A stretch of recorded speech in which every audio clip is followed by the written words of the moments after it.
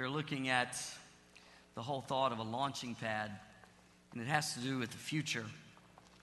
There's been a thought on my heart this week that the future is not just something that we enter, but it's something we create. Try to put yourself in the shoes of the young man who was apprehended and taken from home. As he's carted off, he looks back and he realizes that life will never be the same again. You see, the evil of Babylon has now taken over Jerusalem as this young man is taken from his home. Jerusalem, the place that had the Temple of Solomon, known as the city on a hill, blessed of God, now overtaken by a very different culture. The culture of Babylon. It's around 605 BC, and it was at that time that the world as they knew it changed. So the future was not just something they were going to enter, but they had to find what it meant to also create the future. We'll come back to the idea of Babylon, but let's think about our own country. All of us readily admit it's just not what it used to be. We are amazed at what we see happening in this culture. We are amazed at what we see happening across the United States, especially when we reflect on our history. Just a visit to Washington, D.C. You can go to the Library of Congress and you'll see this as you go in. Picture's coming on the screen for you. It's an amazing picture to me. That's Moses with the Ten Commandments in the Library of Congress. Let's go to the next picture. That's Moses again, right on the Supreme Court. The next picture, it's a mantle, and it's called the prayer mantle that is in the White House. The next, the very familiar Washington Monument. And at the very top, there's this capstone. It's a couple of words in Latin, very accurately defined as praise be to God.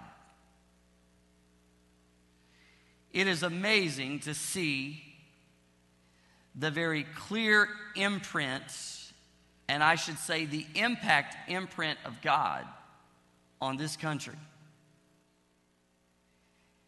This is our origin. This is the heart of those who got this culture and country moving forward, but now we all agree it's just not the place it used to be. And so the question is, do we just simply enter the future, or do we have a part in creating the future? I think we have a similar circumstance as did the people of God who were now in a Babylonian culture. And perhaps some reflection on that culture and those people would give a workable lead to what we may need to do with our own followership of Jesus Christ.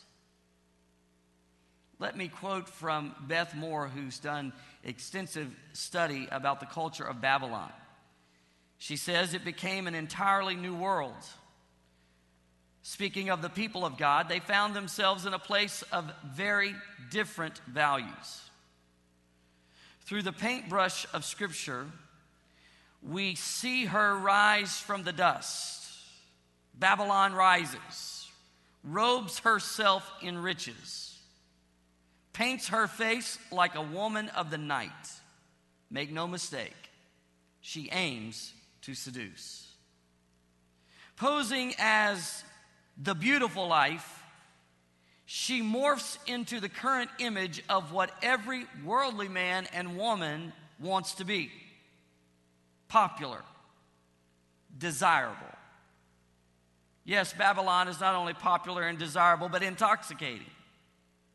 And did I say religious. Oh, yes. She believes in so much of everything that one would be hard-pressed to tell if she believes in anything. She is dressed for success, but beneath the veneer, she is a lifeless mannequin, a fake, a poser. Her prop is the devil himself. At one time, her garment was 56 miles of impenetrable walls, framing some 200 square miles of state-of-the-art dwellings, teeming entertainment centers, thriving businesses, at least 3 palaces, and extravagant temples to numerous gods. But somewhere along the way, she ceased to be only a place. She became a mentality, and a deadly one. Few can resist Babylon's charm.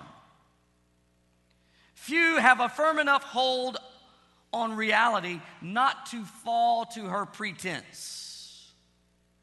There are some who hold their place in Scripture because they held their place before God, and Daniel is one of those people.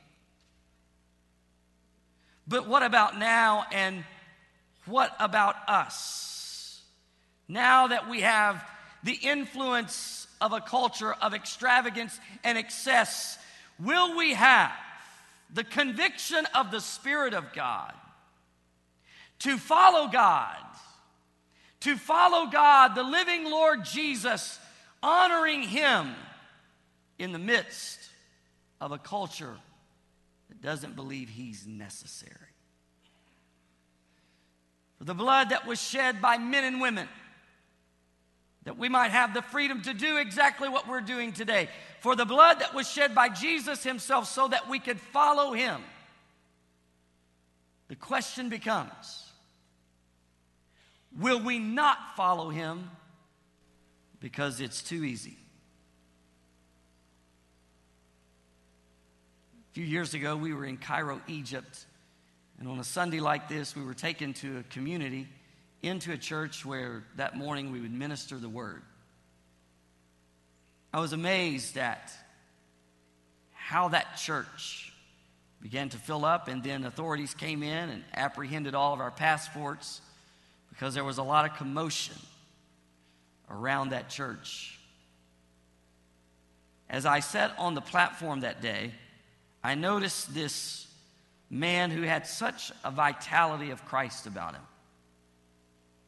I inquired about that man, and I was told that he's an extraordinary follower of Christ who often would go into Libya.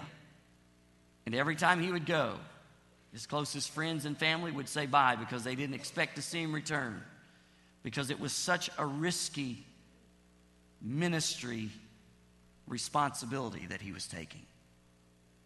Nothing easy about it. What challenges me is that the places where Christianity is growing the fastest are the places where it's hardest to be a Christian. Here in the Babylonian influence, where it's easy, we're plateauing or in decline. We're struggling to fight off apathy. We're struggling to not be lukewarm. In a land of opportunity, a place of freedom to declare the unsearchable riches of a God so good that He would give His only Son, we now can take Him or leave Him. My prayer today is, come, Holy Spirit, and deal with us. Deal with our American heart. Deal with the condition of our spirit, the level of our passion. I think our primary goal as individuals is to live in an extravagant, excessive culture without being poisoned by it. I think this is a good place to once again remember the words of Paul. In Romans chapter 12, verses 1 and 2, I read to you from the New Living Translation. And so, dear brothers and sisters, I plead with you to give your bodies to God because of all He has done for you. Let's pause right there and see Paul saying to brothers and sisters. Why? Because this is the 12th chapter.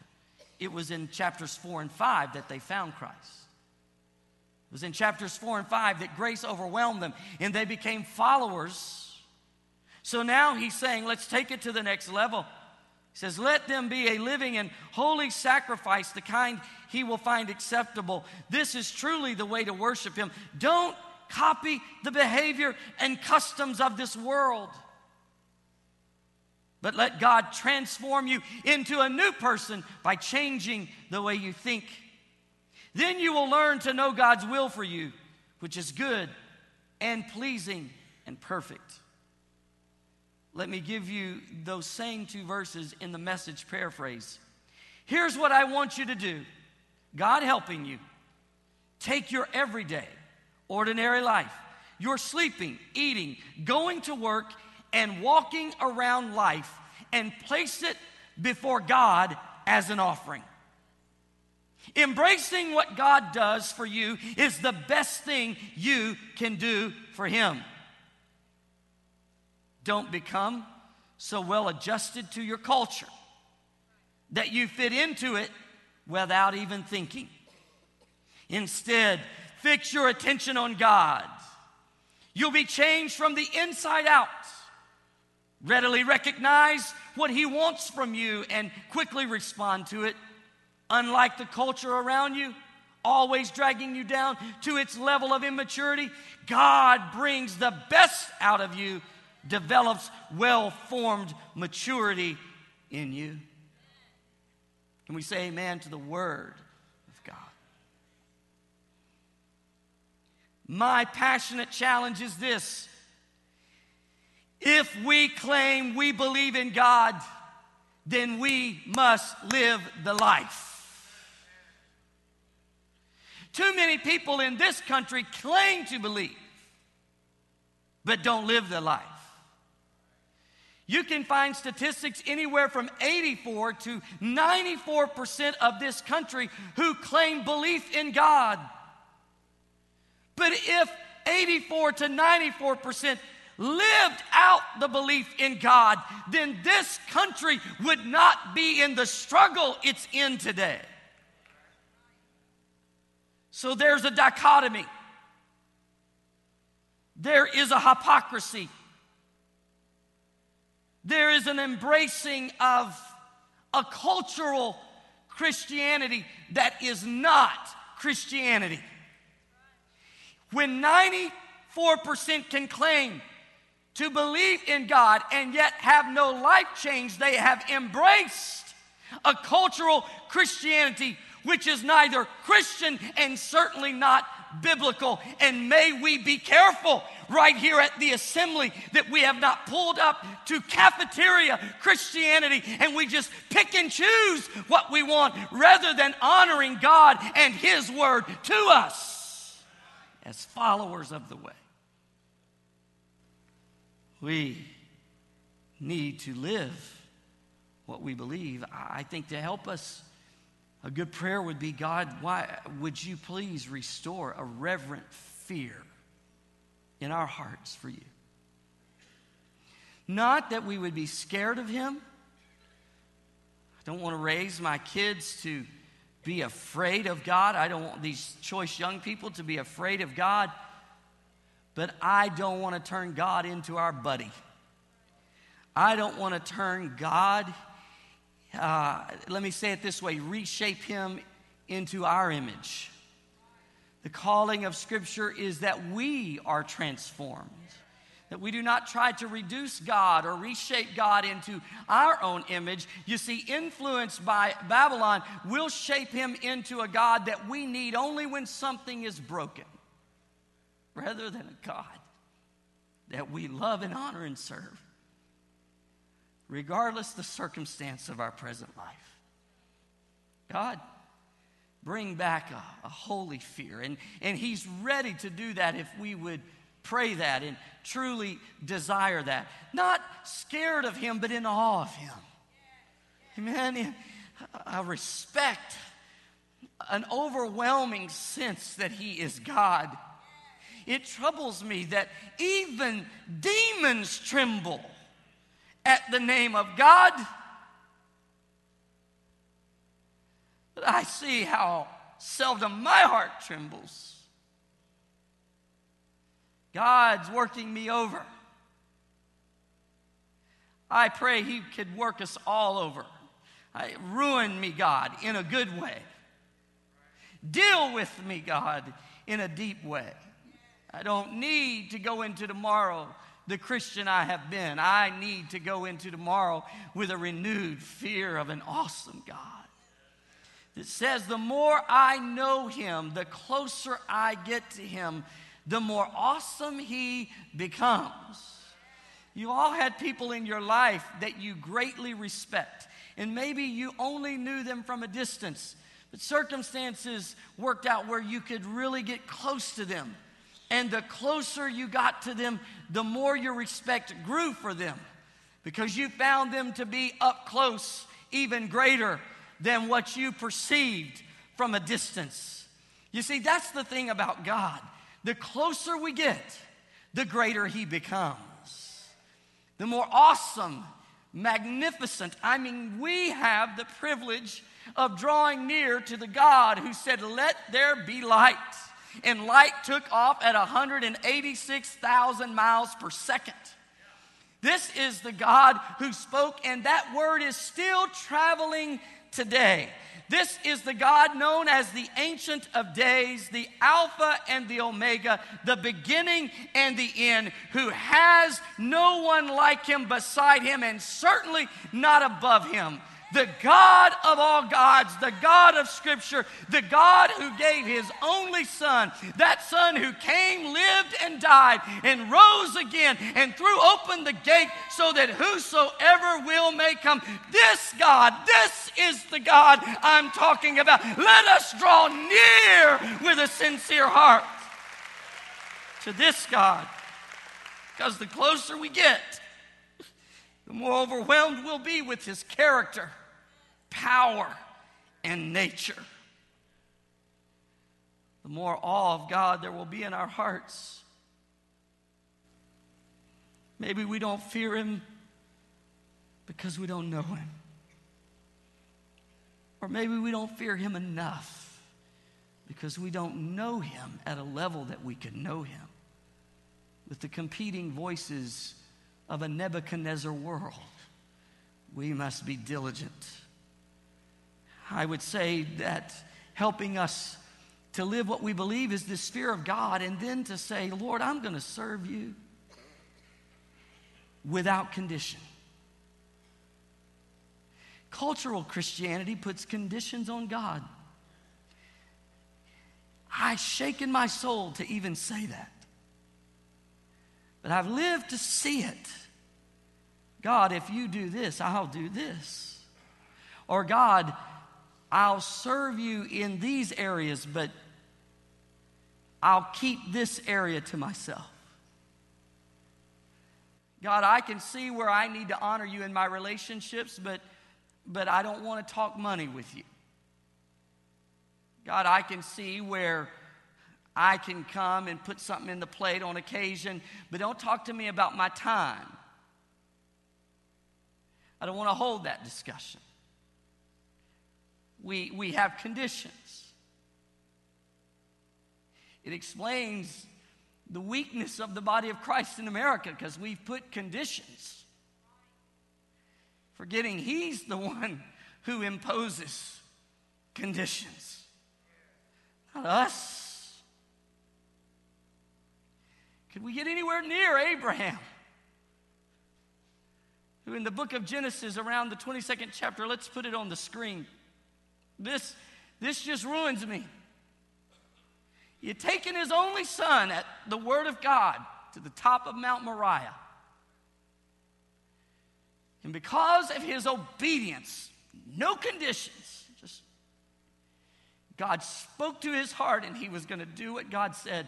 So then God said, don't lay a hand on the boy. Do not hurt him in any way, for now I know that you truly fear God. You have not withheld from me even your son, your only son.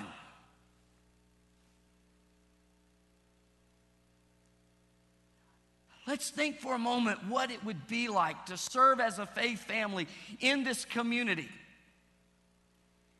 if we all had this fear of God that was saying the more I know him, the more awesome he becomes, and the more humble I become, and the more I want to serve him, the more I'm drawn. He's like a magnet, and I have no conditions. Lord, everything that I am, everything that I have, any hope of the future, any issue of the past, I bring it before you. I put my everyday life as an offering at your feet. Can you imagine? We live in such a disobedient country. So the darkness is thickened because of disobedience. So what could be a major shining light? An obedient church that puts no conditions. Lord, we will serve you without conditions. We are yours. We're going to follow you. Cultural Christianity knows nothing of what I'm preaching today. I mean, nothing. It doesn't even know how to filter this sermon. It probably will shut it out. But I'm going to be a voice in the wilderness. Cultural Christianity is not Christianity. Putting conditions on God is a cultural Christianity. It is finding our own way to whatever God has been developed in our own thinking. And when we no longer like how he's treating us, we will shift and find another. Back to the God, Jehovah, the God of Scripture, the God of gods. No more consumer Christianity where I use God so that he can fix what's broken about me, but I don't need the part of God that would seek to change me.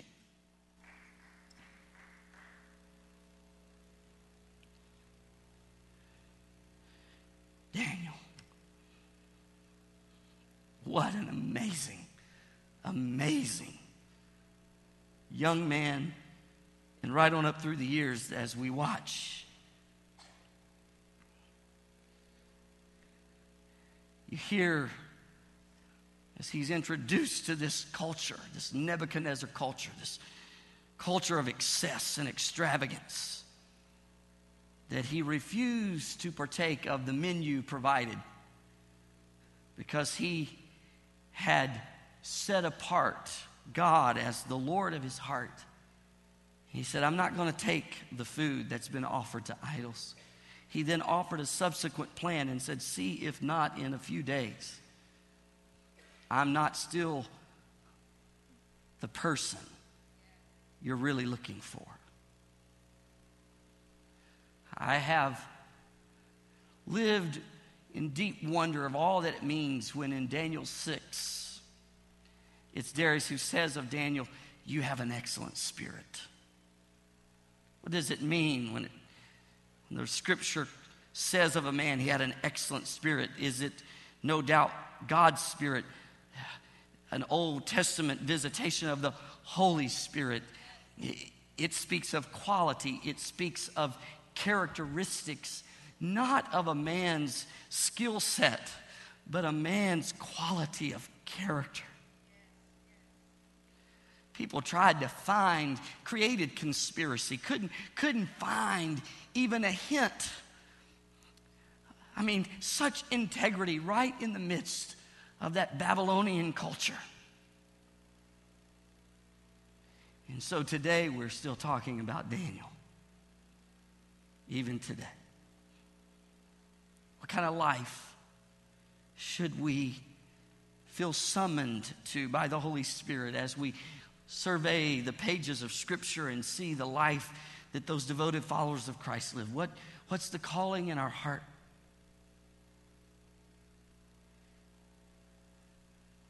we're going to have to serve God for real. Churches on every block. First church, second church, and third church. Every kind of church store you can imagine. Bible bookstores. 24/7 internet stream of any biblical resource you could imagine. And yet we live in a country today more biblically illiterate than it's ever been.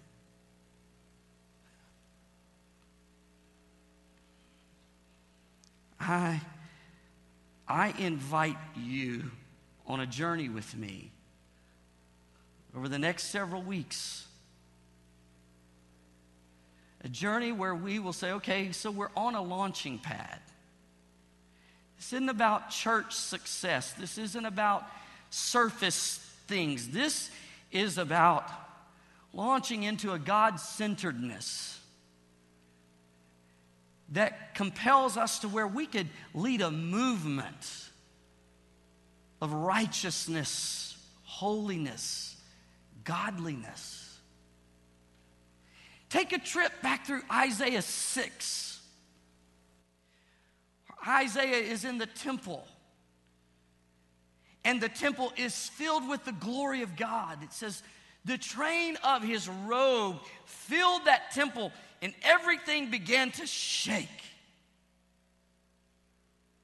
The angelic hosts were declaring the holiness of God. Holy, holy, holy is the Lord God. For the whole earth is full of his glory. It ruined Isaiah in a good way, because it was that atmosphere that caused him to say, oh God, woe is me. And the Lord saw that heart. And coals from the altar touched him where he needed it most.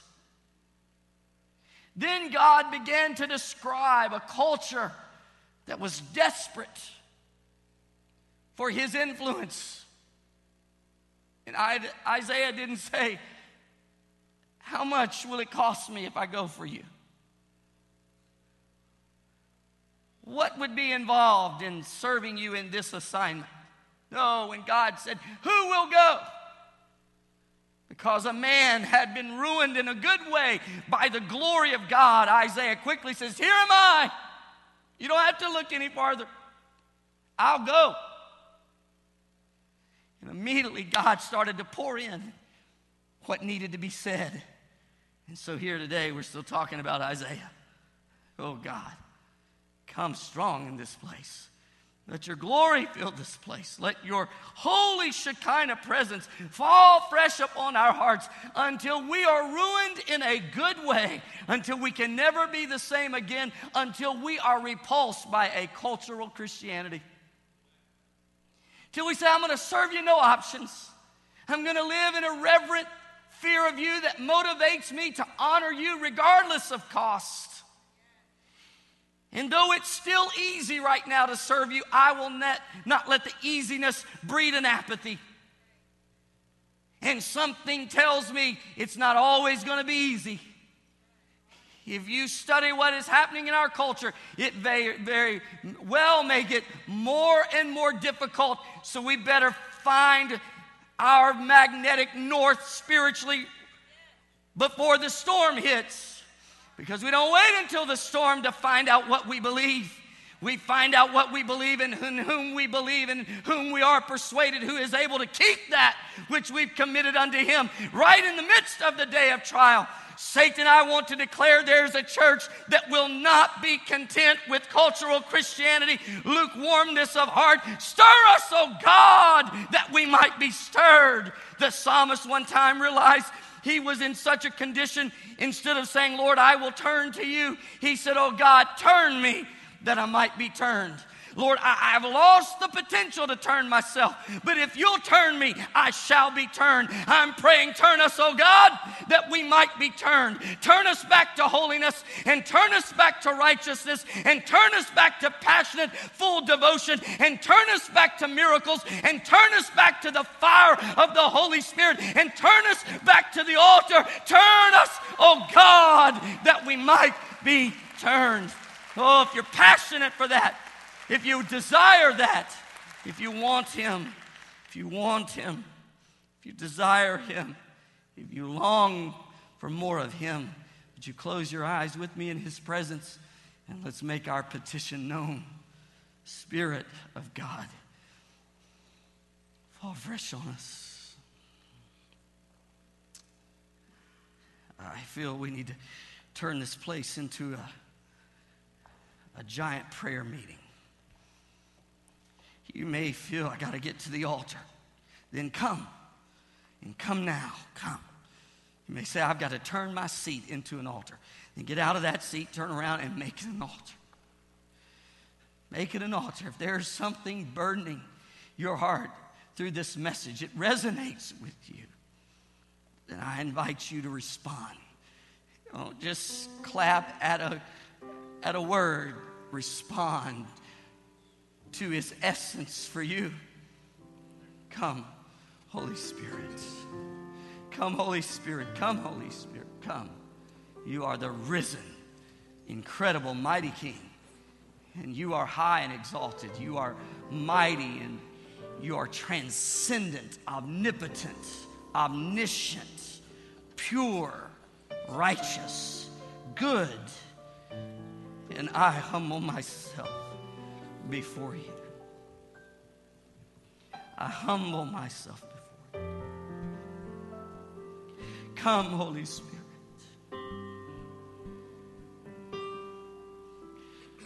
I am asking the Holy Spirit to come because it's the office and function of the Holy Spirit to elevate Jesus in our thinking, to raise Christ back to that place in our hearts that He and He alone deserves. So come, Holy Spirit. Come, Holy Spirit. Come, Holy Spirit. We declare that we are yours. We declare we'll serve you, no options, no conditions, no recourse, no prenuptial agreement with you. We're yours. We're yours. I lift my hands. I declare my heart to you out of a reverent fear that you're God. You're Messiah. You are King. The very Lamb, and yet at the same time, the Lion. The Shepherd. The Morning Star. The fairest of 10,000. My rock, shelter, fortress, and hiding place. Shield, deliverer, mighty God, that is who you are. And I declare you over this house. I declare you over our hearts. The one who is peace that surpasses understanding. The one who is all knowledge, wisdom of the ages, the one who has power, such power that you told the water its boundaries. You breathed into the very lungs of Adam and Eve. Life giver, the restorer of that which has been broken down, that which the enemy has ravaged, the restorer of biblical principle, the restorer of the ways of God. Come, Holy Spirit. Write the story once again on our heart. On our hearts, oh God. Write the story. In Jesus' name.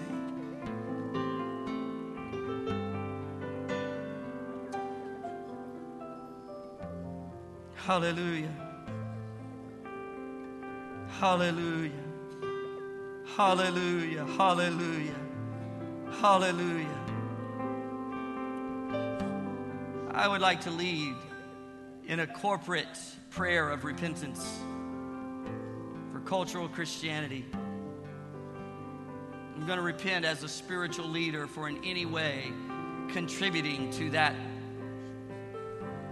thought process. Where you see in your heart a cultural influence rather than a biblical, why don't you say, Lord, I'm sorry. Lord, I repent. Lord, your word says that godly sorrow worketh repentance. And repentance doesn't lead us to condemnation, but to cleansing and a fresh start. So before you, Lord, I repent. I repent for the cultural Christianity that we so often embrace. And I repent of my role in any way conveying that is acceptable. We want you. We want biblical Christianity.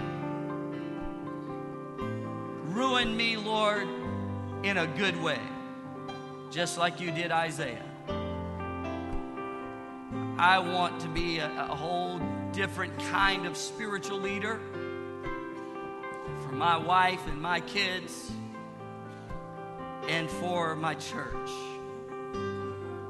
I declare that this launching pad emphasis is going to go way beyond the surface. It's going to have some spiritual teeth. We'll bite into the issues that need to be dealt with. And as we personally launch to new places in you, you'll launch us as a church to a new place in kingdom advancement. Because we'll want one thing, and that is for your name to be known, your name to be glorified, people saved, disciples made, the community and the world changed. Hallelujah.